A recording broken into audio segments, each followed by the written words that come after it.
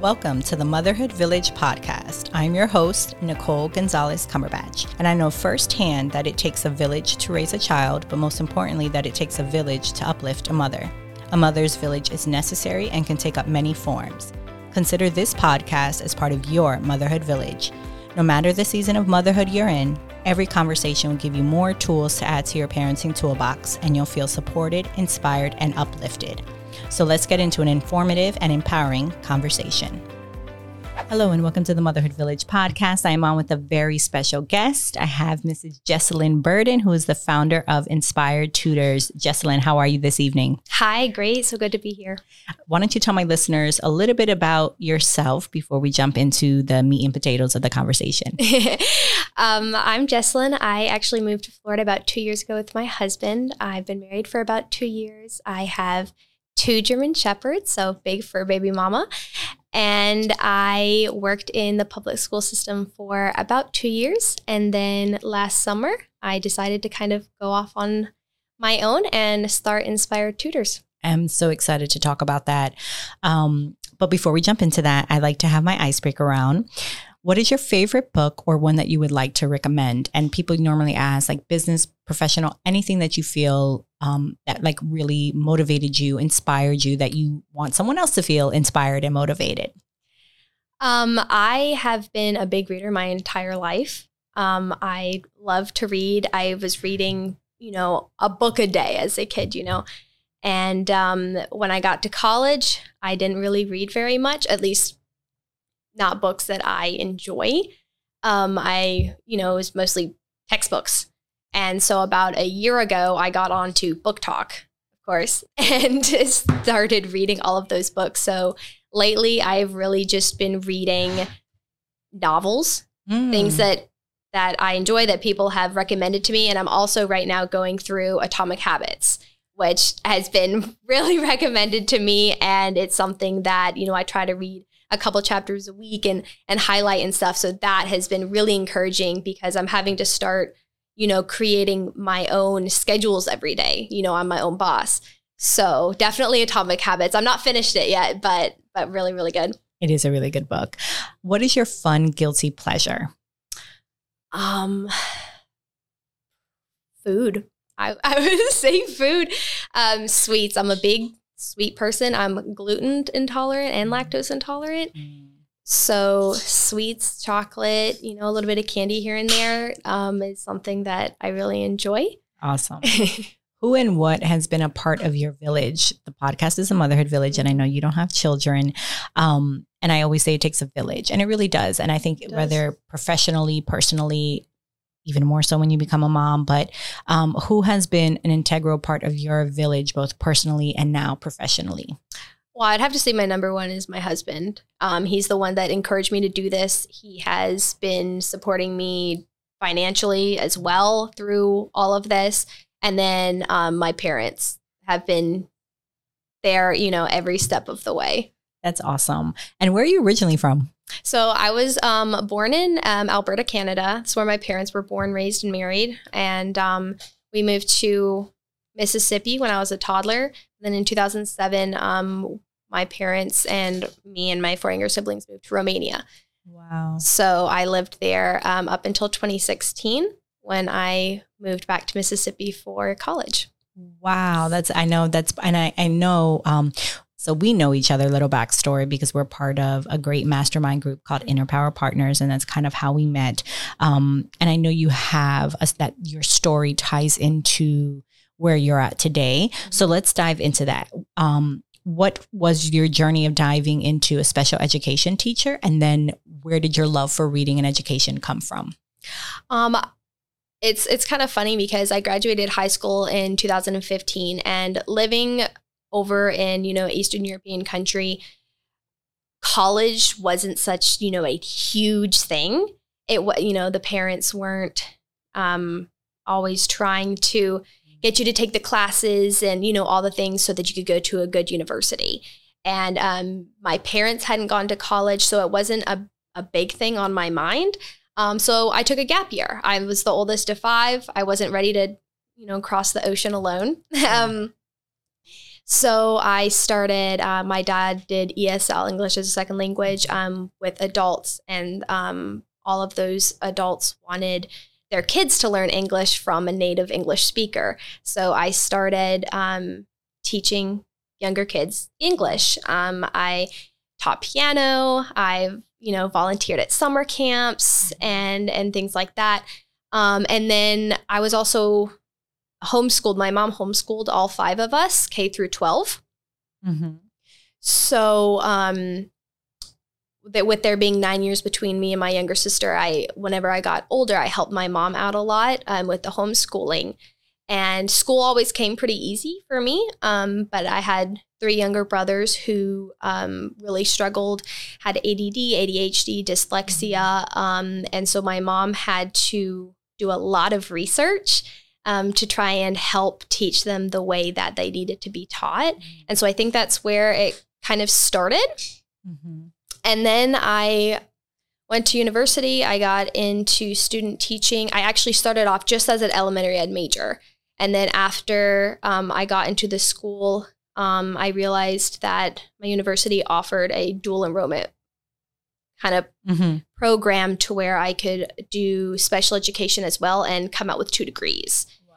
And once I started getting into the schools and just seeing those kids that were left behind sometimes, or weren't given really what they needed, I just kind of realized, I was like, I don't want to be just an elementary ed teacher. I really want to focus on those really struggling children. Sure. And I know there's a lot to unpack there. And again, I'm very fascinated with that journey. But you said Romania, to go from Canada to Romania. Do you speak the language, and how was the culture shock of going there back and forth? And what did you really take from being in almost like a third world country? Mm-hmm. Yeah. And it comes to, so tell me some of the values you learned from there, and what was, I guess one of the biggest thing, like you said, it was the education portion, where in the United States, everything is like college. And it's your SATs from young, and, the next class, and everything really is really from elementary school, college. We have honors courses. We have National Honor Society. What was that like of being in a third world country, coming from Canada, and then from there to the United States? Tell me about that experience.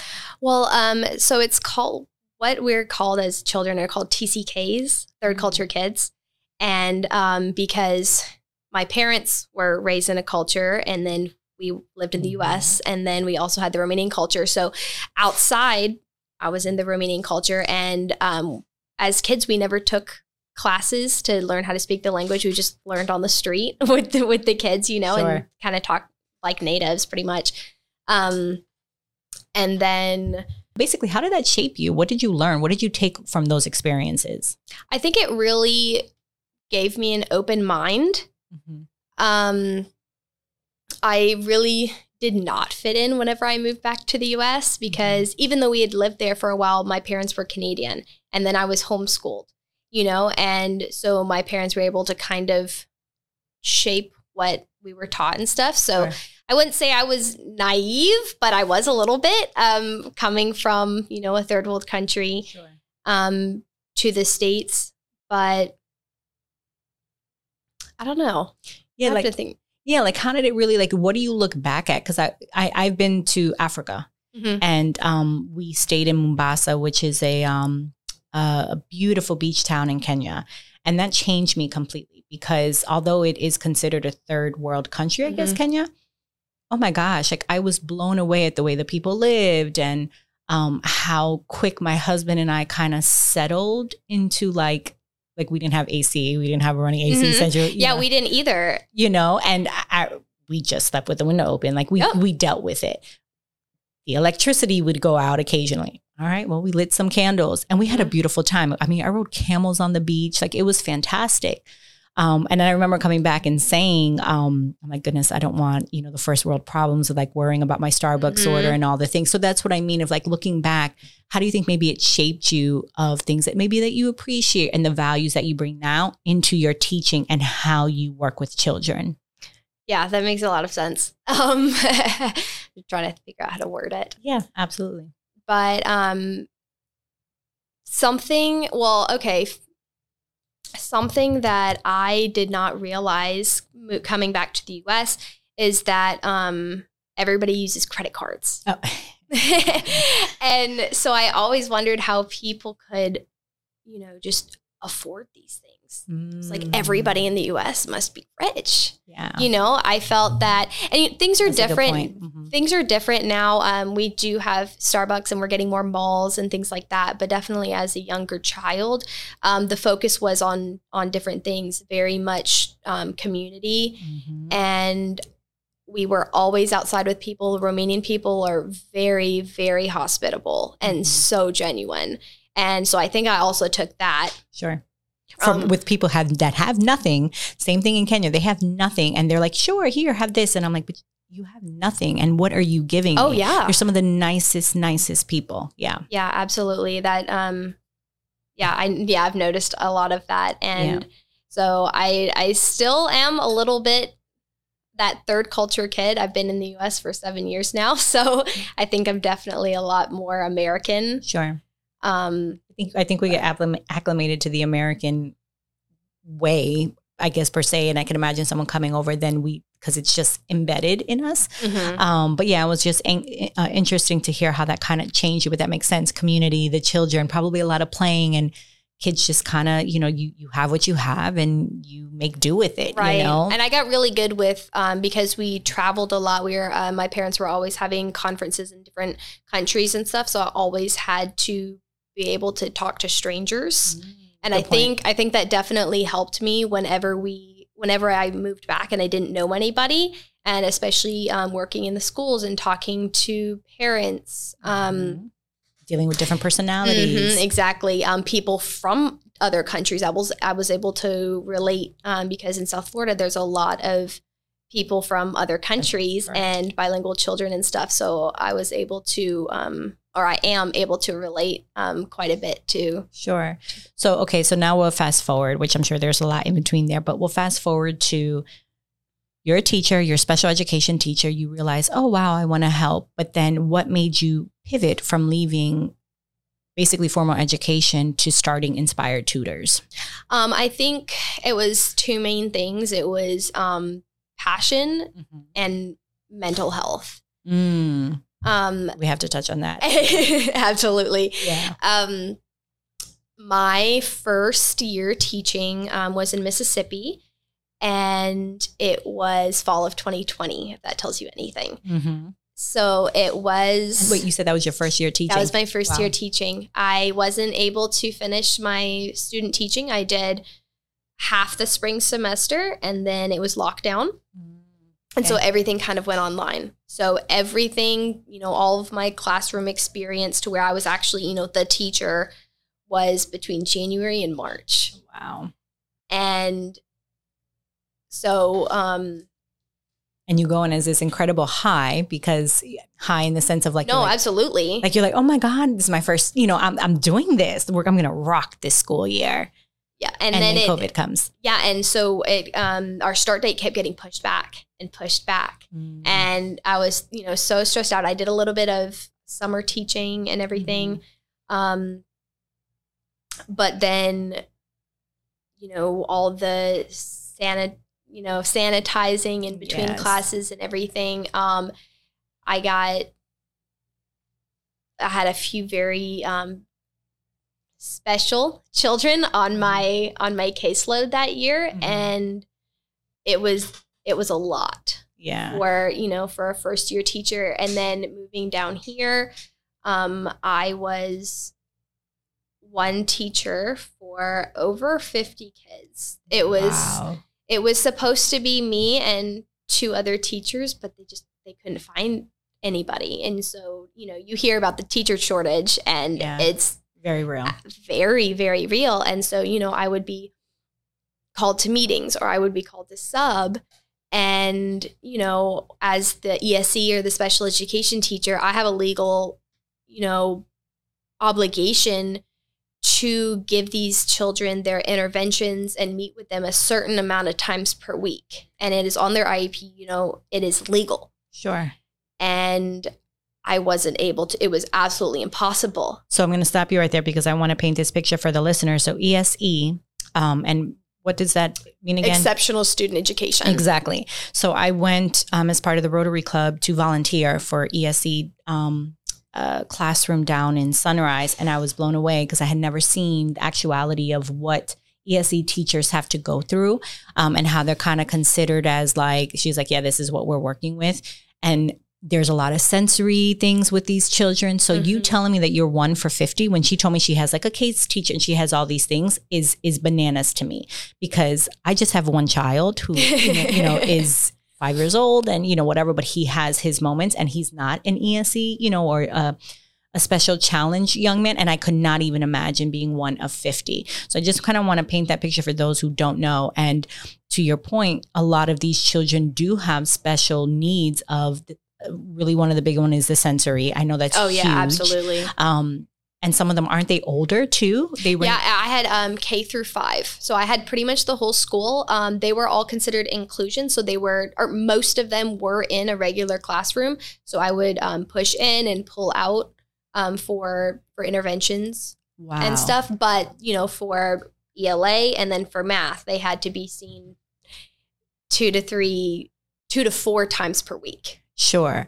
And then even dealing with the parents. And I say that because, again, in talking to this particular teacher, she said one of the difficulties was some of the parents would be in denial or particularly think that the teacher is supposed to solve all of the problems or help with all of the issues that their child has without possibly taking responsibility.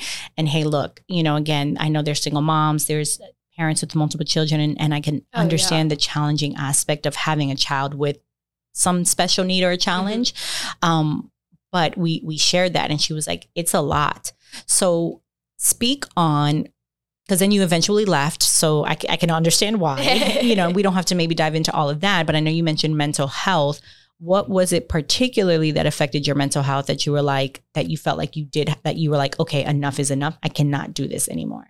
I think one of the big reasons was the guilt, because I have a huge passion for helping these kids and I can see how much they need, and when I really wasn't able to give them what they needed, there just weren't enough hours in the day.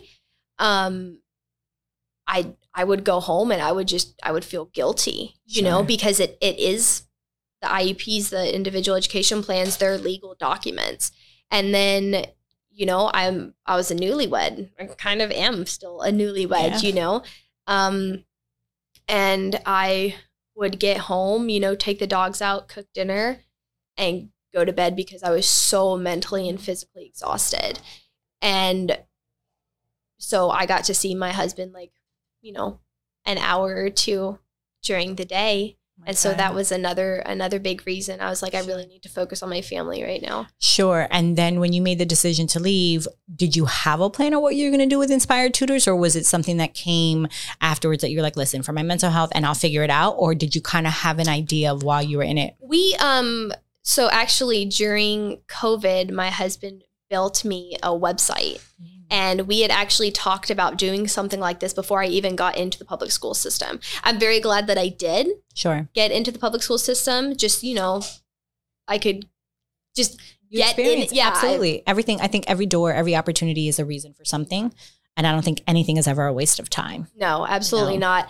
And so I'm really glad that I did that. And the beginning of last year is, we were really struggling.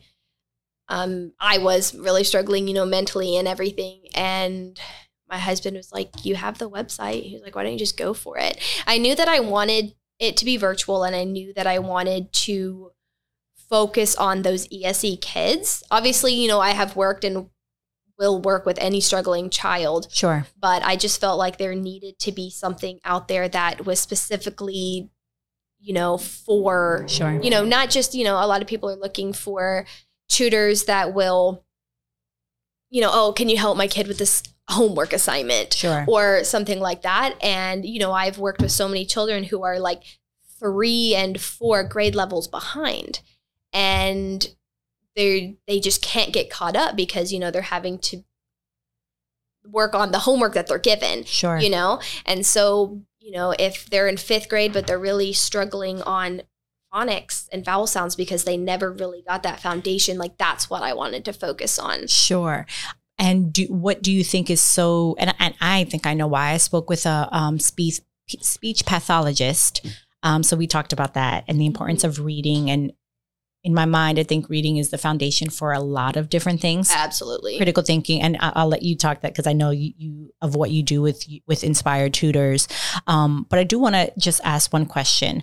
In your opinion, what do you think would have kept you staying at the school? What needed to change? And what is more needed for support for the teachers and students? In a high level, just in your opinion, if you've been like, if I had this, I think it would have made it easier, or teachers really need this. I mean, really the biggest thing was the teacher shortage. If I had, so technically what it was supposed to be, there's supposed to be 3 of us. I was supposed to have like K through 2. So I would have had about 15 or 20 students. Sure. That would have been completely doable. I had a great principal and assistant principal, and our ESE coordinator was amazing. So I definitely did have that support that a lot of other teachers don't. That, and then, I mean, I'm just going to say it, the pay. Of course. Yeah. Because living in South Florida, I didn't want to get stuck to where, I've been teaching for 20 years. I only have 5 years left, and I'm just staying for the pension. Yeah. I wanted to be able to start something that could eventually grow and support my family so that I can work from home when we have children. And, sure. No, and I think that's fair. I mean, I think there was an article I saw the other day that a teacher said that she left teaching and now works, dare I say, Costco or Walmart making, because she said she made more benefits and money in the area she was at. And I'm like, how are we here in this time of the world that, someone who deals with children in and out. I remember we had, when my son was born, we had a nanny. We were very fortunate. It was a friend of a friend that knew someone. And I told my husband, I was like, yeah, I heard we could give her like time off. And he's like, why? I'm like, because she's taking care of our child. I want her to have a mental health day. I want her to know if you, and he was like, oh, I didn't think of it that way. And I'm like, yes, like she's taking care of my child. So to that same mind frame of mindset of saying you're taking care of the next generation, like more support and more respect is needed. Because then if the parents are busting their butt trying to work 3 jobs and then the parent, then who's taking care of these kids? But that can be a whole nother podcast. So I want to bring it in. So the reading part, what made you focus on the reading and how impactful is it for parents to read to their children and how early should they start? Why the reading aspect of it? I think it's really just the foundation of academics, of life, start reading. I want to read to my kid when I'm pregnant, in the womb. They need to be hearing that, it expands their vocabulary. It gives them critical thinking skills. It is so easy to pick out a child who reads at home or has had their parents read to them. There's such a huge difference just in really all aspects of their academics and even social. Sure. No, I agree. Credit to my husband. I mean, I'm an avid reader, and I think my husband got into an avid reader when he's older because he was like one of those students that like slept during class, but he was a student who didn't learn by teaching, right? And he would pass his test because he's like, I don't learn that way. I'd rather go home, read it, and then I got it. Yep. So anyway, but we're both readers. And that was one thing we said that we wanted to do for our little guy. And I mean, my son, like I said, he's 5 and he's been speaking clearly and with a vocabulary, I think, since he's 2 years old. Oh yeah, the speech pathologist will tell you that as well. Oh yeah, he's like actually and technically, and I think even more so is the critical thinking because I really do try. Not all the time. And for the moms listening, know when it's a rough night, I'm like, listen, dude, like we have 2 seconds and we're done. But when things are going smooth and serious, in all seriousness, like I'm like, oh, well, why do you think that's like that? And what do you think is this? Asking questions, like it's mind blowing the difference that makes. So yes, was there anything else you wanted to say as far in the reading aspect? Before that's kind of because I know there are so many working parents where both of them are working. Yes. They don't have a lot of Good time. point. So that's actually the reason I started my YouTube channel. Yes. Talk about that. I didn't really expect to be making a YouTube channel. I, get anxiety. My sister has had a YouTube channel since she was like 10, I think. Oh my God. And she's so good in front of the camera, she's very comfortable, and I'm just not, And I was working with a student, and we were working on vowels and vowel sounds. And, I just came up with a quick little thing where we would say, the vowel sound in a word, and we would just kind of like pound it out on the table, Sure. And I was like, I'm just going to film myself doing this, put it on YouTube, and then add it to my website. And I kind of started with that series with short vowels and long vowels. And then I started doing just read alouds, because maybe, parents don't have time to read to their children. So I didn't want to just have the book on the screen. I wanted to be me in a chair with the book, showing the pictures. As if you were right in front of them. Exactly. And they started just getting a lot of views. And I was like, okay, so maybe this is something that people need. And so I'm going to continue with it. So every month I'll kind of pick a different thing to focus on. Sure. Right now we're working on certain high frequency words. Like I just have this little decodable reader. I have a whiteboard behind me. That's awesome. We do the words, and then I'll put the book under my camera, and I'll literally like point out the words and have them read it, and then I'll say it, like I'm actually, so that there's something out there for parents who maybe don't have enough time. No, I think that's brilliant. And have you gotten any feedback from them? Have you gotten any feedback of them saying, in the comments, like, oh my God, this was so helpful, or thank you for this, or? More in person. Right now, I think it's because my settings are for children. They don't allow the comments. Oh, that's good. So okay. there's no negativity there. No, that's awesome. But no, that's great to know that you have an impact that way. And that's genius, because unfortunately, there are the parents who don't have that time. And again, very, very fortunate that my husband and I both can be there for the most part during bedtime and to read. Why is it so important for parents to get involved though with their children's academics? Again, I know we say it's busy, but and for busy parents and for single parents, but why is it so important for them to get involved in some aspect of their children's academics? This is another thing you can tell, in the school which children have, because if the parents care, a lot of the times the children care. And I'm not saying, because there are some parents that I've seen that, just ground their kids if they get a B, or, like put a lot of pressure. And then you have 8-year-olds with terrible test anxiety, and it's a whole thing. That's a whole other thing. That's crazy. But, there's confidence. Sure. They have confidence in what they're doing. They're not afraid to fail. And I feel like they just all around do better. They thrive. They really do. What could you say? And I just asked this because I'm in a lot of the mom groups on social media. And I am too. And you see a lot of like the things about teachers and this teacher. What would you say to a parent who wants to maybe connect with their teacher, right? Like, what should they do to make sure that there's a connection there and it's not like, okay, you're watching my kid and bye? Because I think that would make a difference. No, it does. Because I had parents where I would tell them, hey, email me, or, sometimes I would give a parent a phone call, even if like one of my students had a really good day, like, hey, and so it definitely goes both ways. And I think you have to have the mindset of we're a team. Because sometimes the teachers are like, oh, you're just the parent, you don't know anything. And sometimes it's, vice versa, correct, yeah. And so I think knowing that you're a team, reaching out,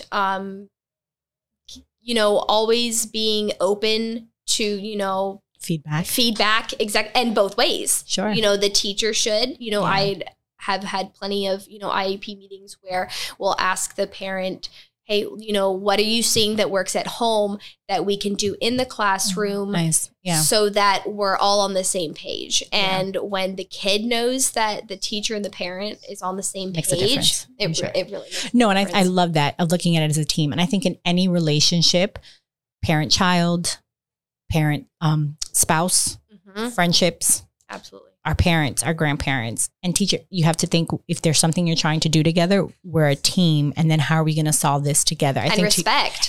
Oh yeah, that's a whole nother. And I was going to say, instead of going in with on both sides of maybe a little like confrontational or defensive. And I think both sides need to kind of understand each other's position a little bit better to kind of go. And I think just got to lead with compassion and empathy for both sides, right? I think nobody knows what's maybe going in the child's life behind closed doors in the home, and vice versa, because teachers are human, right? You have your own problems, you have your own thing. And they also have 20 to 30 other children, and Correct. they're doing personalities and things. Exactly. So thank you for highlighting that. Should schools offer more bilingual studies and classes, do you think? Do you think because I have an issue. My son goes to a bilingual preschool, and in my mind, I'm like, we wait till like we're in high school to have to take foreign language or whatever class. I'm like, that should be when we're younger so that it can sustain. Like I've forgotten all of my years of Spanish in high school. So, I know. Yeah. I took Spanish and French in high school as well. Definitely. The school that I worked at was a dual language school. And so the kids would have, morning in Spanish and afternoon in English. And then the next day it would switch. And it was crazy to see how they could switch back and forth, and I was able to do that as a kid, it really helps them out. But there's also a downside when a child has a learning disability, because if they're not strong in one language, maybe the language that they speak at home, they can get really confused and just plummet on the English side and the other side. So I've had to, take children out of the dual language part and put them just in the English or just in the Spanish so that they can really flourish in one language, and then maybe, in middle school go back. But for kids who, in general, right. I think it's great. I loved being able to. Do you still speak? Do you still speak? I do. I'm actually reading a book in Romanian right now, just because I don't want to lose it. That's awesome. But I'm jealous of my sister who moved there when she was 1 and is now 17. Oh, so she has it. Yeah. And I think I think there's something beautiful of being able to speak multiple languages, which I wish, again, we did with our children from young. And especially Latin based, because, working in a Spanish speaking school, I can understand quite a bit. Sure. And then my parents learned French living in Canada. Wow, and beautiful. So just especially a Latin based language, it gives you, opportunity to learn much more. 100%. So tell me all the services that you provide with Inspired Tutors and where people can find you. Okay. So my website is inspiredtutors.org. I'm on all the social medias, Facebook and Instagram, and they're just Inspired Tutors, as well as the YouTube. So pre-K through 6, it's all virtual, and I try to focus more on those foundational skills. So reading, writing, and math. Okay. And people can reach out to you on your website. They can book consultation. Yes. I do a free consultation just to kind of see if we're a good fit for each other, pretty much. If I'm what you're looking for and if you're what I'm looking for, Sure. Which is important. Yes, it is. I've realized that is, starting my own business, that I can do that, being my own boss, Yeah. And the start off, I've, got my email on there, and then there's also just a contact us button. Awesome. At the bottom there. So. And when should people start looking for a tutor? And, the benefits of the one-on-one tutoring, like when should they, obviously I would imagine before it's too late, but when should they start reaching out to saying, I think I need to hire you? If they're in a regular ed class, you can usually kind of tell by, the end of the first 9 weeks, how they're doing, if they're struggling, if they're falling behind and stuff. So definitely, whenever you start noticing that there's kind of a trend, sure. Or, if your child has a learning disability and they're just already behind, you know, Sure. like I'm working with a student right now. He's in 5th grade, but he's more on a 2nd grade math level. And so we just start on the 2nd grade and any growth is growth. Sure. You know? Yeah. Nice. And then what are ways that I always love to ask this question, because I think it's so important than just to say like, what do you do for self-care? But what do you do to release? What do you do to reset? And what do you do to recharge yourself now that you are kind of, like you said, you know, you're trying to get your schedules. What do you do for yourself? Because I could imagine you're now running a business, right? It's different now. Yes. Very different. There's more things that you have to be on top of, and you know, marketing and YouTube channels and all the things. So what do you do for yourself? I mean, the main thing is reading. And sometimes I'll try to take an hour in the middle of the afternoon just to read, even if it's just a novel, you know, just to get out of my head. I have a lot of anxiety and I'm in my head a lot. Yeah. And so sometimes I have to do that. I love listening to music or watching a show and cooking. I love to just get in the kitchen, put my headphones in and detach. And then I really love working out. That's become whenever I was in the public school, I was doing a lot of, you know, yoga and Pilates and stuff. And I started lifting weights last year. Nice. So that's also, you know, kind of recharges me, you know, gets me out of my head. And I feel so much better, you know, when I've worked out in the morning. I just feel like I'm ready for my day. That's awesome. Jessalynn, do you have any final thoughts to the podcast community, maybe to a mother listening now, maybe that has a children who might be having some issues with reading or anything, any encouraging words or any final thoughts that you want to share? Yeah. I mean, I don't have children of my own, but I think, you know, just follow your instinct and follow your gut, you know. You know, there's nothing wrong with tutoring. Sure. And there's nothing wrong with quote unquote labels, you know. I feel like if you can get any type of help to help your child succeed, then it's only positive. You know, it's, you know, maybe they get an ADHD diagnosis or dyslexia or anything, but that doesn't define who they are, you know? 100%. And so, yeah, just follow your instinct. No, I love that. And actually, that's a really good point, because I think there are a lot of misconceptions behind tutoring and a lot of negative connotations that are associated with tutoring. So I'm glad that you said that. So for any mom listening, I like that you said that like, it's okay. It's just going to help them. And, you know, your child can be an amazing reader, but maybe math, or can be, you know, amazing at this. I know there was something I could never do because I was really good at math and reading, but not chemistry. Oh, jeez. I couldn't understand it for like the life of me. Don't ask me anything. Nothing. I mean, I literally went from, you know, and I struggled with that. And to the point, it kind of played with my mind, because I was like, why am I not getting this? But I wish someone would have told me back then, like, it's okay. You're not going to be perfect at everything. And the learning styles. Correct. You know, that is true. You could go into a whole nother thing about learning styles. And that's something I've tried to talk about a little bit on my social media. Sure. Is, you know, I was a visual learner. I was really good at reading and writing. Math, not so much. Sure. My brother was auditory. You know, he could literally listen to something and he would do better than me on a test. You know, and so taking the learning styles into account is huge. And your child doesn't have to be amazing at everything, because who is?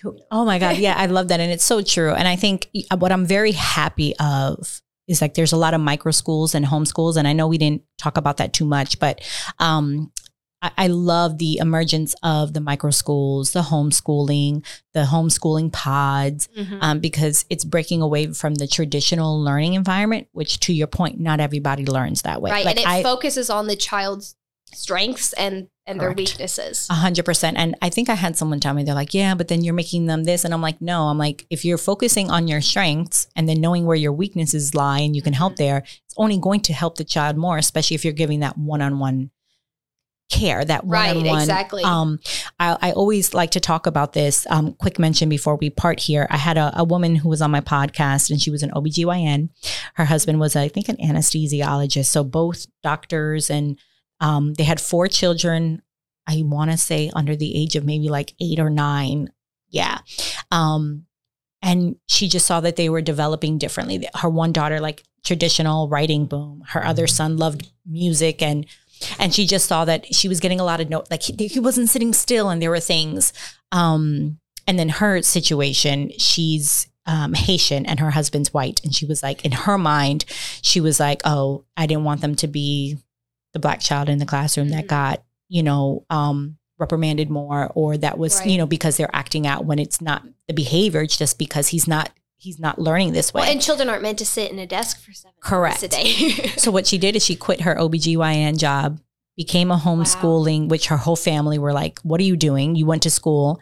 All 4 of her children graduated from Ivy League schools. Wow. And in the conversation, that actually, I'll send that to you because it was a really amazing conversation in how she did that. And her one son, she allowed him in the morning to have music. And her daughter started a traditional, let's say like 9 to 3, and she did the order of everything. But her son, who loved music and everything, she would allow him to do that first. One of my brothers, he would start off with, and he's amazing on the piano now, like way better than I ever was. But he started off the day with music because he really struggled with, focusing. Oh yeah, absolutely. So there is something there. And I was just blown away at the story because she was like, I had to really advocate for my children. And she's like, now, obviously not everyone can leave their job to do that. So she was very fortunate, but she was like, I didn't want my children to become another statistic and then drop out, because it's frustrating when it really was just, to your point, they didn't learn that way or they couldn't get it. And they're not going to become antisocial or anything like that. Yes. People are always, oh, you were homeschooled? You don't seem like a homeschooler. But I think also, well, I'm older than you, so I think that generation of back then, it just was what it was. Very few people homeschooled, and it had the connotation of like almost Little House on the Prairie. Yes. Do you know that show? Yes. Oh, yes. I love that show.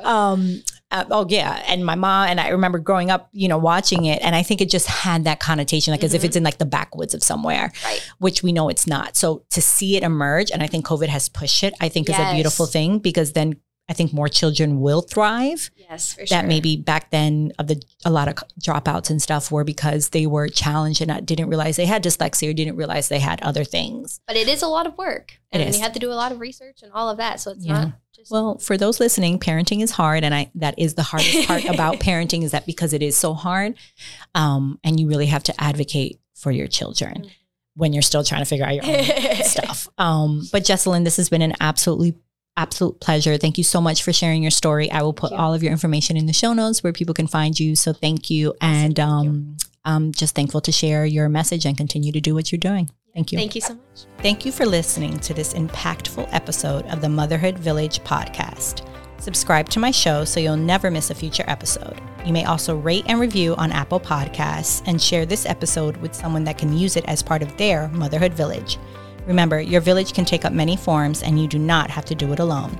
Connect with me at themotherhoodvillage.com. Blessings to you for love and light.